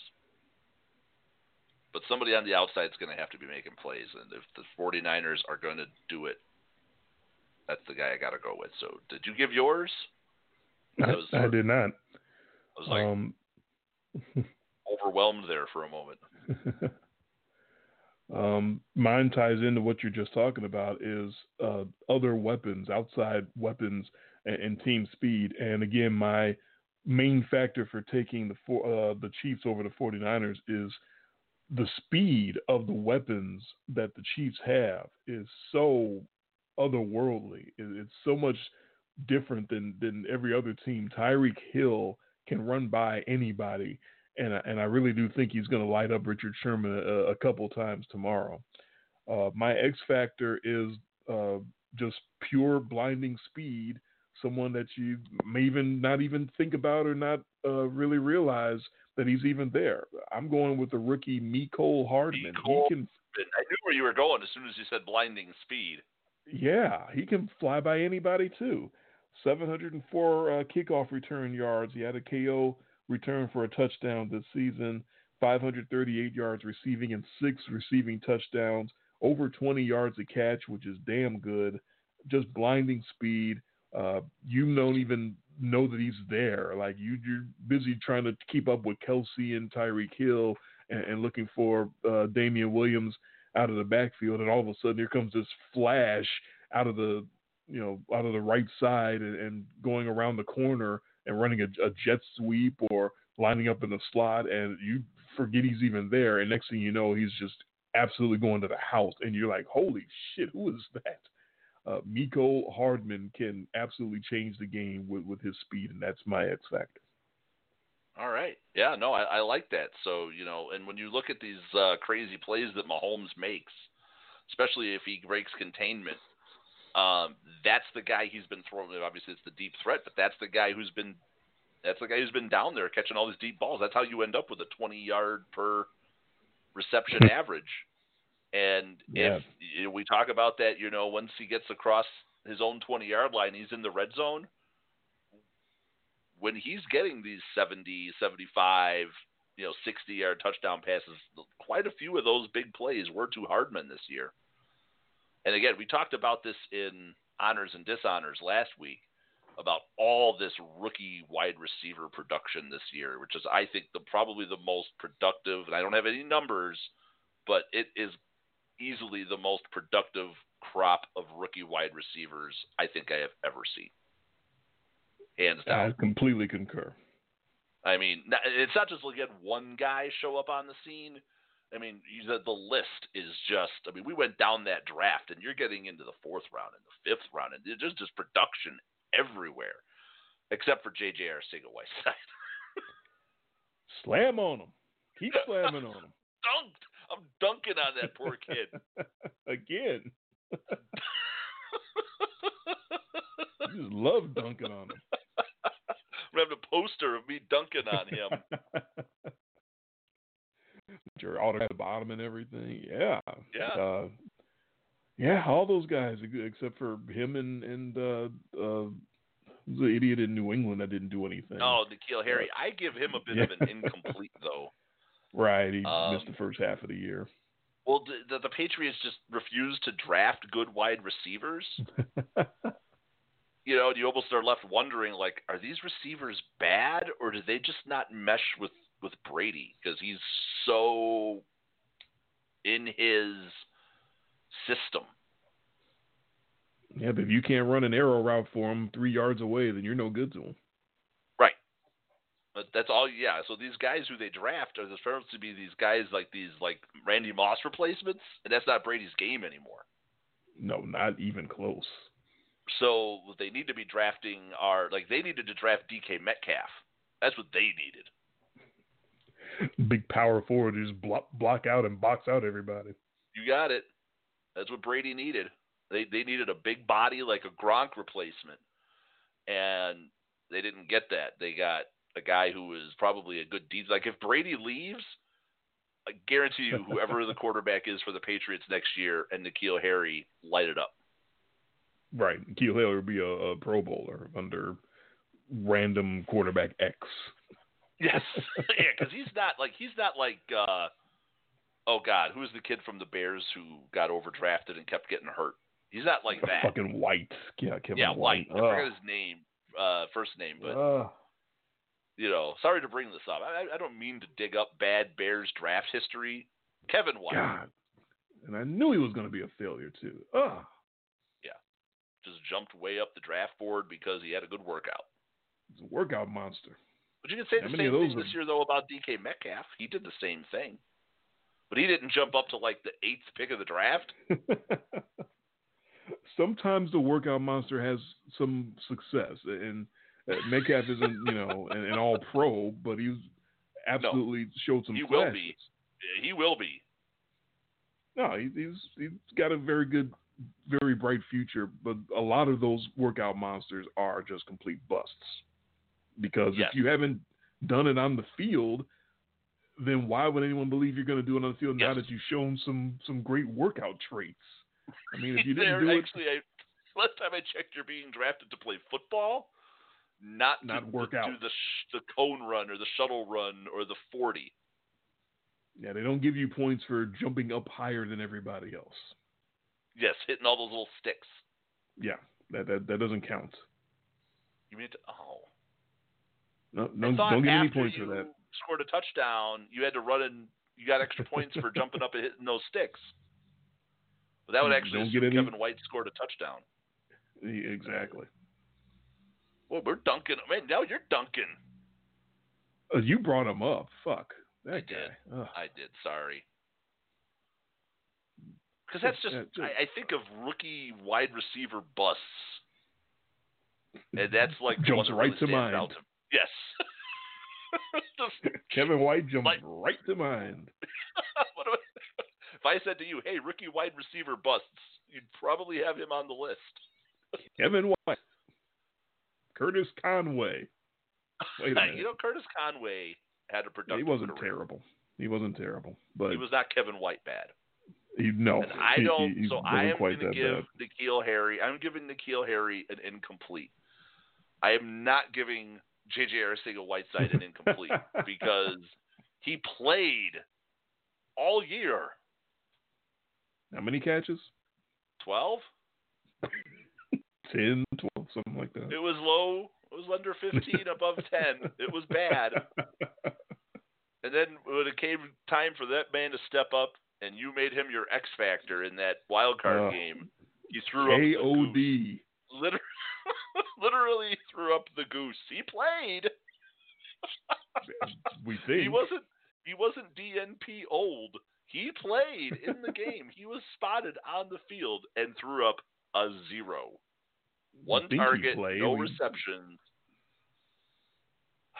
Can't really be for sure that he played because he didn't produce anything. So hey, think about this. There. He got paid to do that. I could have done that. I could have stood out there and done nothing. See, now you got me dunking on him. Jeez. Drag me. That was alley-oop. Now we're just alley-ooping on the poor kid. Now we're just passing it back and forth up. That's right. You're just throwing it up to me from the 3-point line, and I'm just hammering it home on this poor kid. Oh, another dragging one. the nuts Oh, across my his God. face. When will the madness stop? Oh man, we are not his fan. You know what though? We've dunked pretty bad. Look, remember we've dunked so bad on Jared Goff? He turned out to be a quality professional. Boy, what a change of coach will do to you, huh? Oh, you mean Jeff Fisher? Yeah. Melvin Gordon, after he had the disastrous rookie campaign, turned into be a solid pro. So maybe there's hope. Because it used to be, if you remember the first 4 or 5 years of this show, like being worst rookie of the year was like the death sentence. Like your career was over. Yeah, there was no bouncing back. But Johnny Manziel did not come back. You don't Johnny come back. Football. Johnny Football. I forgot he existed. You know, Baker Mayfield makes you forget Johnny Football ever existed because that's how terrible he's been his first. You know, but Baker Mayfield's such a sideshow. What did he say this week? He's not going to respond to any more outside criticism. Okay, I want to see that.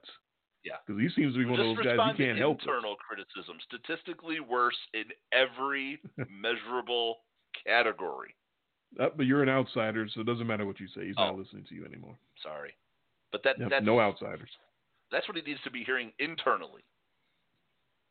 Yeah, he with needs the same to be OC, with the same guy that you had elevated to coach, and more offensive talent on your team. You got worse in every measurable category. Like you said, filming too many commercials, except for commercials. You went way up in those. Exponentially. You know, Dak Prescott went up in a lot of commercials too, but he had to overcome that coach of his. He put together a contract year. Dak Prescott had a damn good year. Dak Prescott put together a contract string of fourth quarter garbage time football. Yes. I will give you that. Statistically, he had a phenomenal season. I would just like to see his breakdown of just his fourth quarters against what he was doing for the first three quarters. He had a lot of good full games, but also when he was getting blown out, he made sure in the fourth quarter he got his numbers no matter what. He definitely made sure of that. Yeah, the Cowboys are getting completely housed. He had 200 yards in the fourth quarter, though, to finish at 275. Dunking on Dak Prescott. We're dunking on everybody tonight. It's the last show of the year, you know. We get one more recap show for football. We're about to get football completely out of our system, so we're just like tomahawking, you know, dunks down on these guys now. We're throwing them down from every angle. How did all this basketball creep up into this show? I don't know. Probably the Kobe thing. We've been inundated with Kobe stuff all week. Okay. Is it too much yet, or? Well, for me, but that's my taste. For my taste, it's too much. Yeah, I claim to be cynical about something that I guess I wasn't overly cynical about a few shows ago. I'm going to be really cynical right now and chalk this up to all this Kobe stuff is just because it's a slow news week. I don't know. I think in the sports world, this would have dominated everything anyway. I think this long? But it's still going. I know. But see, so the Lakers couldn't do their little tribute last night. They did it last night. They couldn't do it the first game that they had a chance to because they were still so broken up that they canceled that game. So this could have been I feel like that was sort of the coda was last night. The Lakers had their tribute and LeBron gives his speech and all of that. They could have done that Tuesday when they had a game scheduled against the Clippers, but they canceled that game. So I think that would have gone a long way because you know, ESPN and everybody, they're not hanging out at Staples Center last night waiting for that game and waiting for that first tribute since the Kobe death because that would have already happened. So I don't think it would have been dragging out to the end of the week had they done it on Tuesday. So that part of it. But yeah, as far as the sports world, I think it really did explode like that. I think also NBA All-Star Weekend coming up and all the different things that they introduced that's going to honor Kobe at the All-Star game and the scoring system and all of that stuff.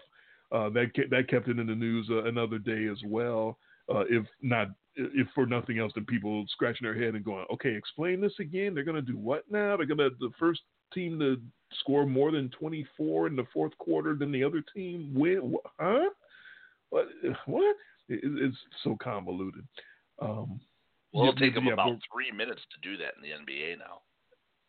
But for me, this is over the top. It's already, and I'm not a Los Angeles guy, so that's a part of it, I believe, as well. I think out in L.A., it really was a cultural explosion, same as if Michael Jordan would have went down in a plane crash in Chicago. Yeah, all right. It would be still going on in Chicago, no doubt, and would go on forever and ever in Chicago. So we're just not LA guys. We're not Lakers guys. So that's what you're saying. Because once you put it that way, like, okay, if this was Michael Jordan. Yeah. That's a part of it. Because Kobe kind of was the Jordan of his time. Yes, there's so many kids that never saw Jordan. We did because we're old and stupid. But the kids after us that didn't see Jordan in his prime, Kobe was their Jordan. And so that's how big this is for them. And the reason Kobe was their Jordan was because Kobe basically copied Michael Jordan. Completely aped Jordan and everything he did, yes. Yes, but unashamedly did it. That had to have been his idol, right? Kobe wanted to be like Mike. He's the kid who wanted to be like Mike.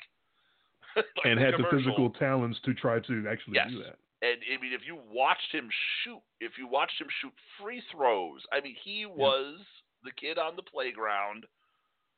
Everybody copied Michael Jordan. If I shoot free throws, no joke. If I go to the basketball court right now, it's 11 o'clock at night, but 10:30 at night. If I go to the basketball court right now and I'm going to shoot a free throw, to this day, I still shoot my free throws like Michael Jordan. I even do the ball spin before I shoot a free throw.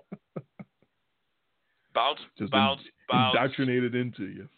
Ball spin, blowout, free throw. I still shoot free throws to this day like Michael Jordan. And you're not even a Jordan stan. That's what we saw growing up. Exactly. But yeah, even the little ball spin, the twist, to spin the ball in the left hand and then just stop it and then just shoot. And I still do that to this day if I'm just shooting a free throw. The 3 bounces where you're bending your knees. I mean, you're seeing it in your head right now. Oh, sure, absolutely. And that's still the way I shoot free throws. It's crazy, and it's just like we're all kids out on the playgrounds, and we're all copying this. I am, 6'3" and 260 pounds. I can't do what Kobe Bryant did. Right. Yeah, Kobe could imitate Jordan on the court, off the court, every way you can imagine because he had the physical gifts to do that. He even had he even looked like him. Like they were about the same size. Was Kobe 6'8" and Jordan was 6'6"? Yeah, but just Kobe walked like Jordan. He sounded like him in interviews. He played like him. So, so everybody, I'm not crapping on Kobe, but You're not dunking on Kobe? Best. Not dunking on Kobe. He just died, all right? But he did the best, imitation job of the greatest basketball player of all time I've ever seen. So he was successful at doing it. Won all the titles, scored all the points. And he had the gifts to do it. So good for him. There's no shame. If you're going to model your game after somebody and have the physical ability to do it, Jordan's a pretty good one to model yourself after. They would have called him Baby Jordan if Harold Miner hadn't come along before that and taken that. I mean, Kobe even had the killer instinct. He would take the shot at the end of the game. He was no fear, sort of the anti-LeBron, right? And that's another. LeBron earned that reputation for a good chunk of his career, where he was just gonna, even though he was the most gifted player on the court, he was gonna kick that ball out to somebody to miss a shot at the end of a game. He definitely was way too giving and sort of looked like afraid of the moment. Yeah, I'll agree with that. But you brought up the mentality and the killer instinct, and that's another part of why it's enough for me for the Kobe stuff, because no one is mentioning or wants to acknowledge in any way, shape, or form his past and the sordid allegations against him. And that's, I guess, kind of fine. But then when you turn around and start talking about Mamba mentality, and he was so strong-willed that he got his way and he did whatever he wanted to do, and he just had an instinct to go get exactly what he wanted. Well, there's a woman in Denver would like to have a word about that. Hang on, you're dunking on the dead man. I'm just saying, I don't like it when everyone keeps bringing up his killer instinct and mentality to never take no for an answer. Definitely doesn't take no for an answer. When you got clearly credible rape charges that were brought against the dude. I mean, it's just so. Yeah. I mean, you're gonna do that with LeBron when he retires and talk about how he developed the killer instinct and developed the mentality, and it took however many years, and that's fine. But to do it for rapey with the LeBron to do story. it for Kobe seems distasteful to me. That's just how I feel. What I find sort of hypocritical in the sort of analysis of all of this is there's been zero mention of any of that. Completely ignored as if it never happened. Yeah. Nobody's asked the question, like, why did he change his number midway through his career? We understand why Jordan did it. And then he went back to his own number.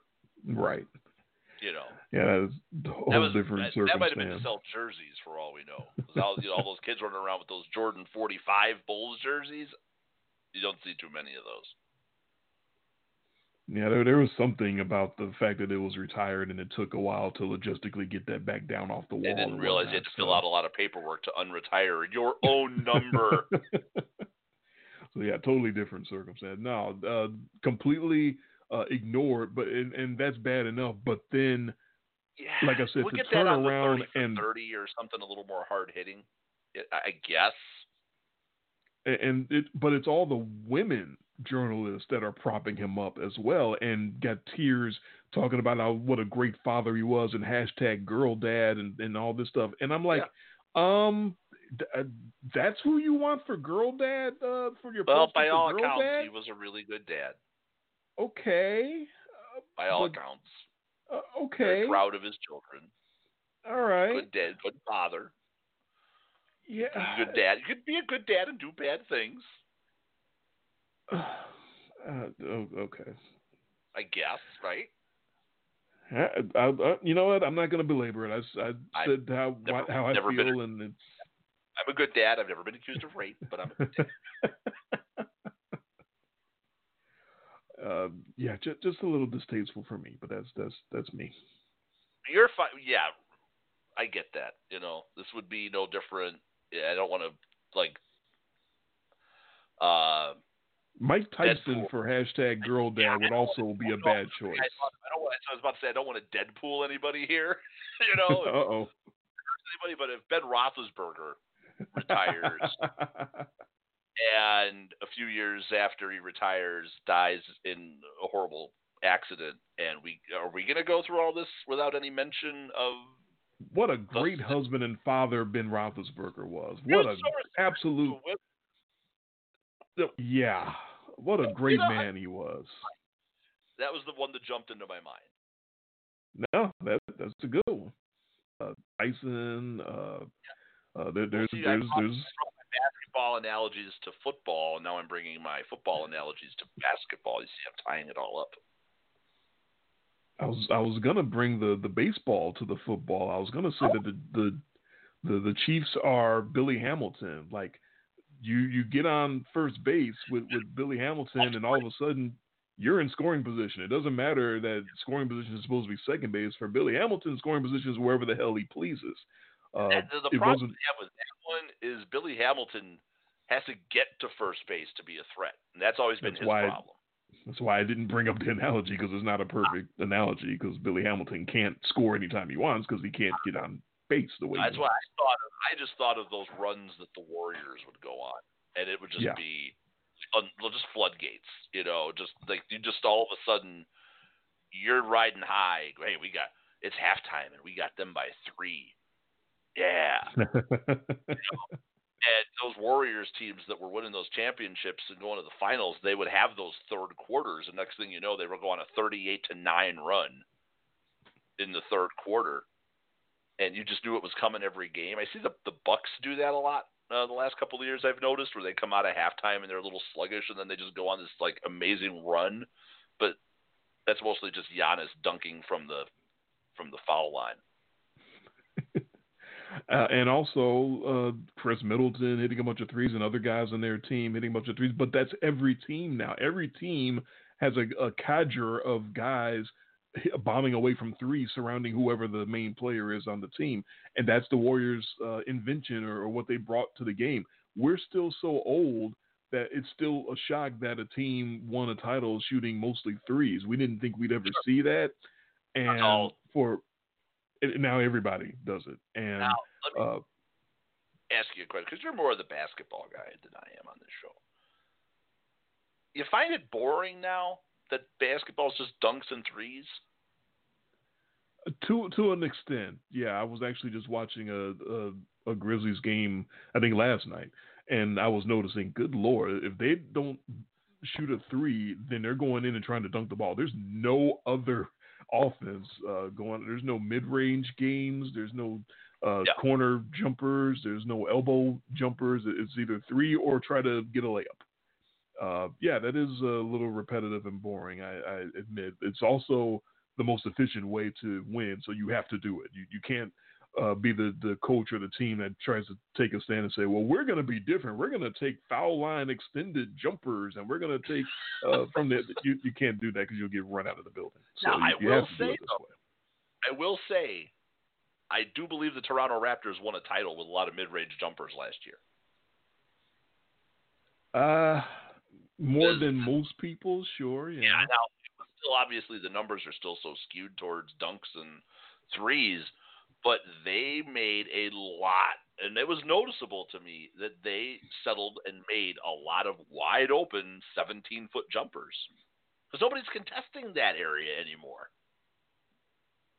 No, that's true, but you have to remember that Raptors team is one of the least dominant champions you'll find in history. That team, that's a team that doesn't make the conference finals if Kawhi Leonard's shot doesn't rim around 8 times and fall in, luckily, against Philadelphia. So that ball bounced.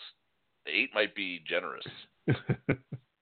So that team, that definitely is an outlier team. That's an outlier like that Pistons team that beat the LA Lakers when they had Kobe and Shaq and Karl Malone and Gary Payton and every other all-star you could imagine, and crumbled only because they couldn't stand each other and crumbled under their own egos. That's why the Pistons were there to clean that up. That's why I loved that championship that they won. Yeah, that was the team. Same. Didn't the Mavericks beat the Heat? Was that who they beat? Yes. It was almost with the dream team, right? That was LeBron and Wade and Bosh, right? Is that who the Mavericks? Is that who the Mavs beat? Yeah, it was.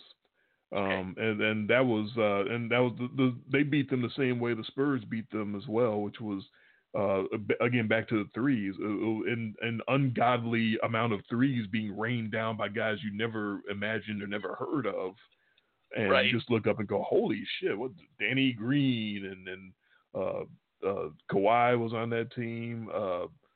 I'm thinking of the Spurs team, but then the Mavericks team was like J.J. Barea and and Dirk, right? You got the 7-footer. Yeah, but surrounded by all these. Caron Butler, I think, was on that too. Sean Marion, just all these random guys out of nowhere bombing threes on the Heat, and that's how they won that series. Both those series were won by just random people hitting really big clutch 3-pointers constantly. Right. Okay. Hey, we got a lot of basketball on this show tonight. We should. We're dunking on everybody. These poor guys. Those guys, they don't listen. Nobody listens to our show. Yeah. If we ever got a listenership, it would be people would be like, what are these guys talking about? Why do they keep dunking on everybody? Who are these people? But that's what we do. That's the, because you can go. Like I say, that's the charm of the show. So many other places that you can go listen to just the glossy star fucking, right? We definitely are not star fuckers on this show. No. At least I don't think we are. Other shows were out there giving awards for the bad things that happened this year. And apparently no one else is talking about the bad stuff that Kobe Bryant did. It's all lollipops and it was almost like you were mad I got there first. I wasn't mad. I was just like, why are we doing this? Why are we pretending like this guy has nothing in his past? The greatest human being to ever walk the face of the earth. Yeah. And I understand it's still... The fact that, yes, it was tragic, and there's a lot of people that are sad, and it's a lot to that city, but I think you still need to give an honest analysis at the end, especially in the final analysis. We're still so not ready to be honest about it that I believe there was a reporter for, I want to say, the Washington Post that tweeted about the rape trial. I believe shortly after the accident. I think maybe even Sunday or Monday, tweeted about it and got suspended by the paper for daring to tweet about something that happened.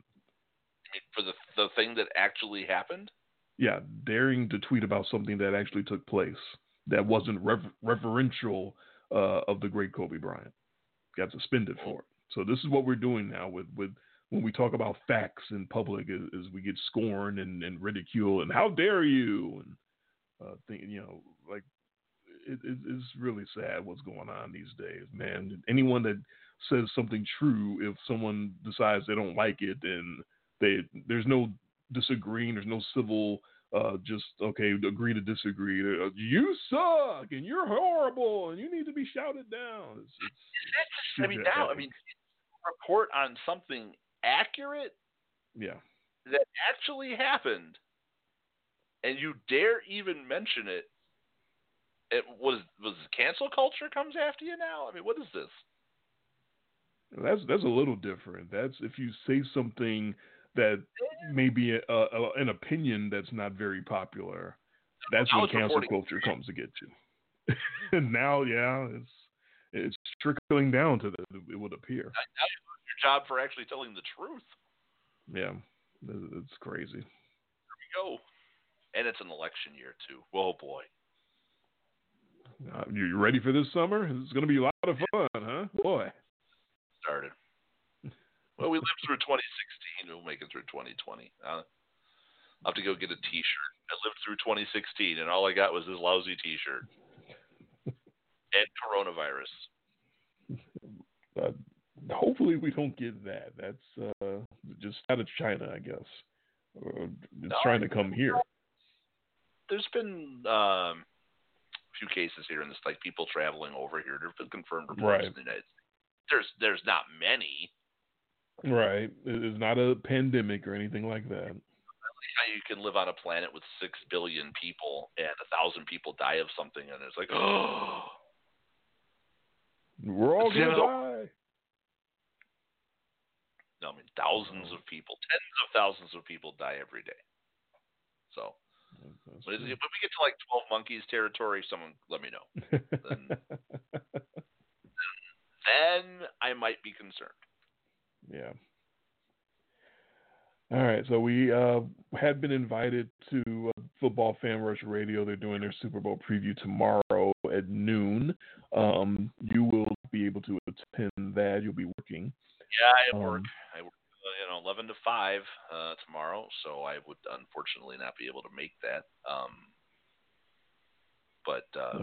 If you go on there, represent us well.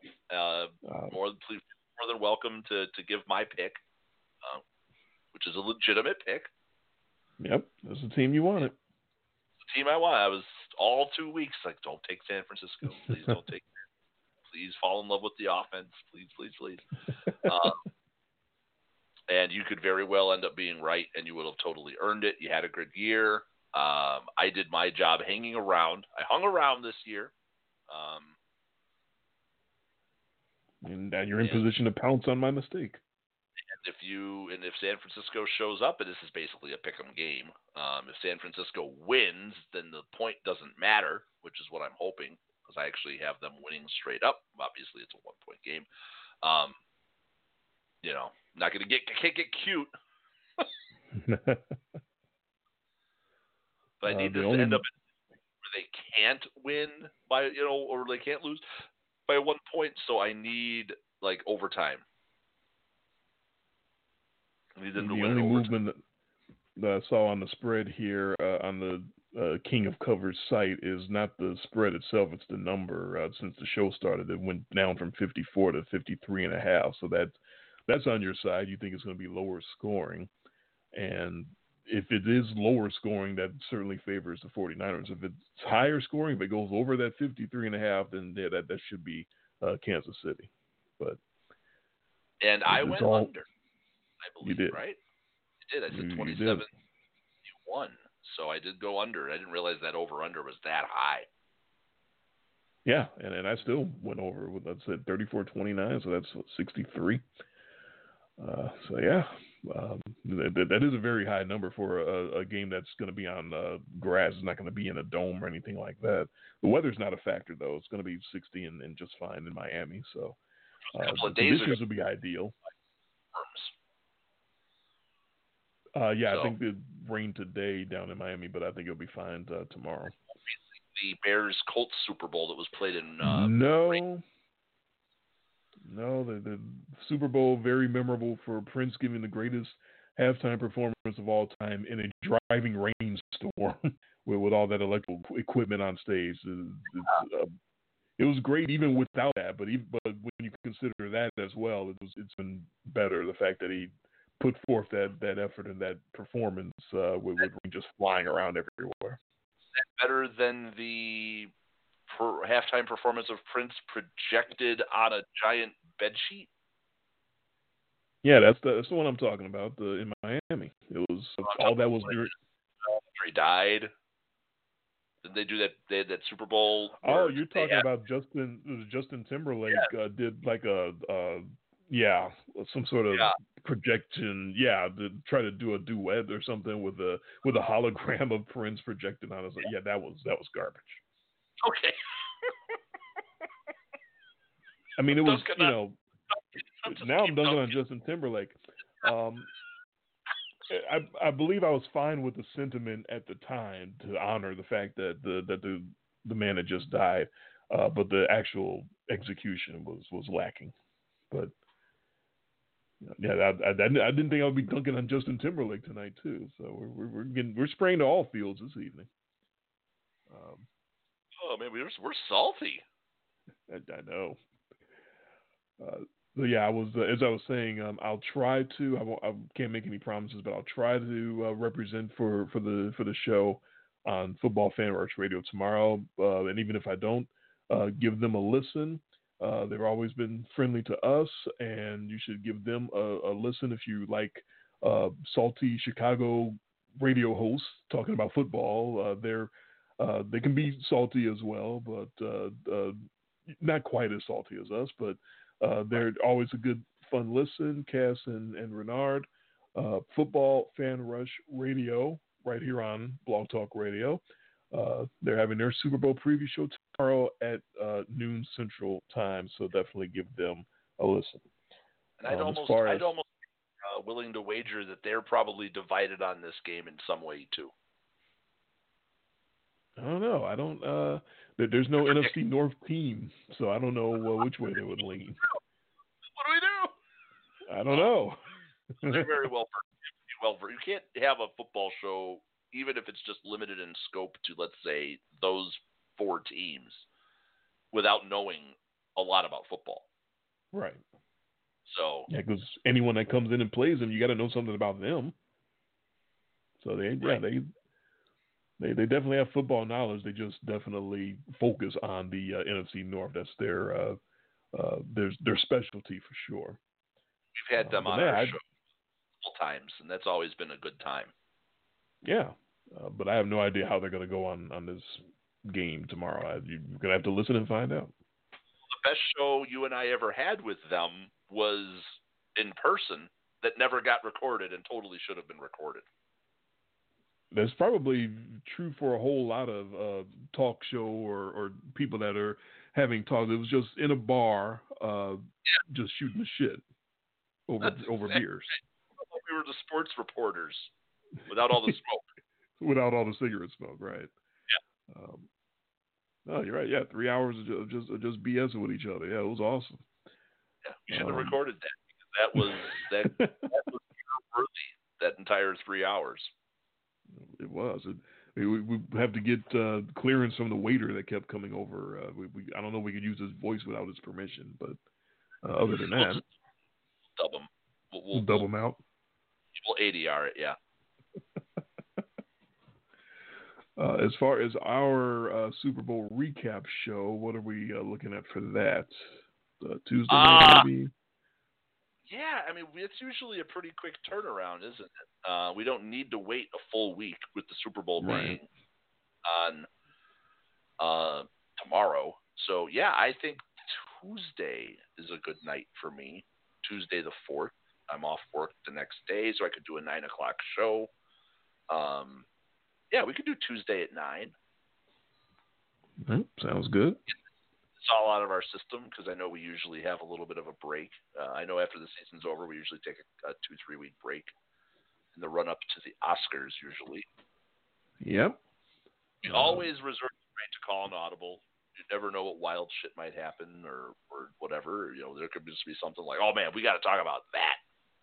That's right, but yeah, that's usually how it goes. Is we have our Super Bowl recap, and then it's about a week and a half or 2 weeks to the Oscars, and we have our Oscars preview show with Dave the Movie Expert. We have our WrestleMania. That's April, right? Oh yeah, that's another couple months away. Actually, well, it's not too far away. Then we'll start getting into baseball and right. So yeah, it's just crazy. Once we get into Kings of Non Sequitur, you know, how much ends up actually happening throughout we have March Madness and the Oscars, and we got all the fun stuff that comes up in the off season when we switch out of football mode. So, yep, that's all coming up later on. All those people, any new listeners to the show, we don't just end the football season and say, you know, fuck all y'all till September. Draft aftermath, the draft aftermath when the show doesn't record right. All kinds of fun that we have in the off season. We got a lot of dunking to do on people. We will definitely show the NFL draft aftermath. I think we. Yes, because our connection issues were that bad that we basically didn't have a draft aftermath. So then we came back the next night, and I called it the draft aftermath. Yes, that's exactly what it was. Yes. So, all right. Hopefully we don't have those connection issues anymore. It's pretty funny making one pick that we still took 2 hours. Oh, you can't host a talk show unless you know how to talk. And if there's one thing we know how to do is talk. Yes, we have a lot of practice. 38 years of practice almost. Yeah, 38 years of practice. Lord. Yeah, that's a long time. All right. So you got the Niners, I got the Chiefs, and neither one of us will be surprised if the other one wins. So. Yeah, I mean, this is one of those Super Bowls where whoever ends up winning and losing this pick, no shame. Yeah. No shame. No, definitely looking forward to this game, no matter how the outcome comes. I think it should be a really, really good game. Oh, all right. I hope it's a Niners blowout, but yeah, you say all of that and hope for, but no, we won a good football game, but yeah, I wouldn't mind that Denver-Seattle Super Bowl. I'd take that. Oh my God, I just had a flashback of that before you said that. Believe it or not, I thought that was going to be a really good Super Bowl, and then the first snap of the game was a fumble, I believe. Denver-Carolina Super Bowl where we were all man, Cam Newton, he's unstoppable. My God. Well, we can hope it doesn't go down that road. All right. Got anything else? No, 9 o'clock on Tuesday. It's a fast turnaround, so talk to you in 3 days. You got it. Everybody enjoy the big game tomorrow, the unofficial American holiday, the Super Bowl, or we call it the Super Duper Bowl to avoid any copyright infringement. He is Jay. I am Dre. This has been, in much less detail, the podcast. Thank you all for listening. Enjoy the big game tomorrow with all your foods and all your friends, or if you enjoy without the friends, because I know a lot of you can't watch football with your friends because they'll drive you crazy because they think they know things and they just prove that they have no idea. But everybody enjoy your football tomorrow, the last game of the season, and we will be back Tuesday, 9 o'clock Central, 10 o'clock Eastern, to recap Super Duper Bowl 54. Talk to you then.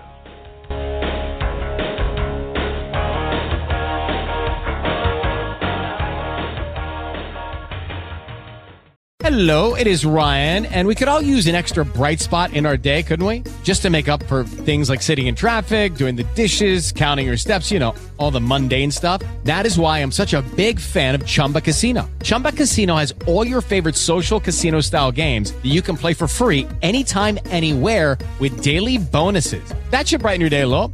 Actually, a lot. So sign up now at ChumbaCasino.com. That's ChumbaCasino.com. No purchase necessary. VGW Group. Void where prohibited by law. See terms and conditions. 18+.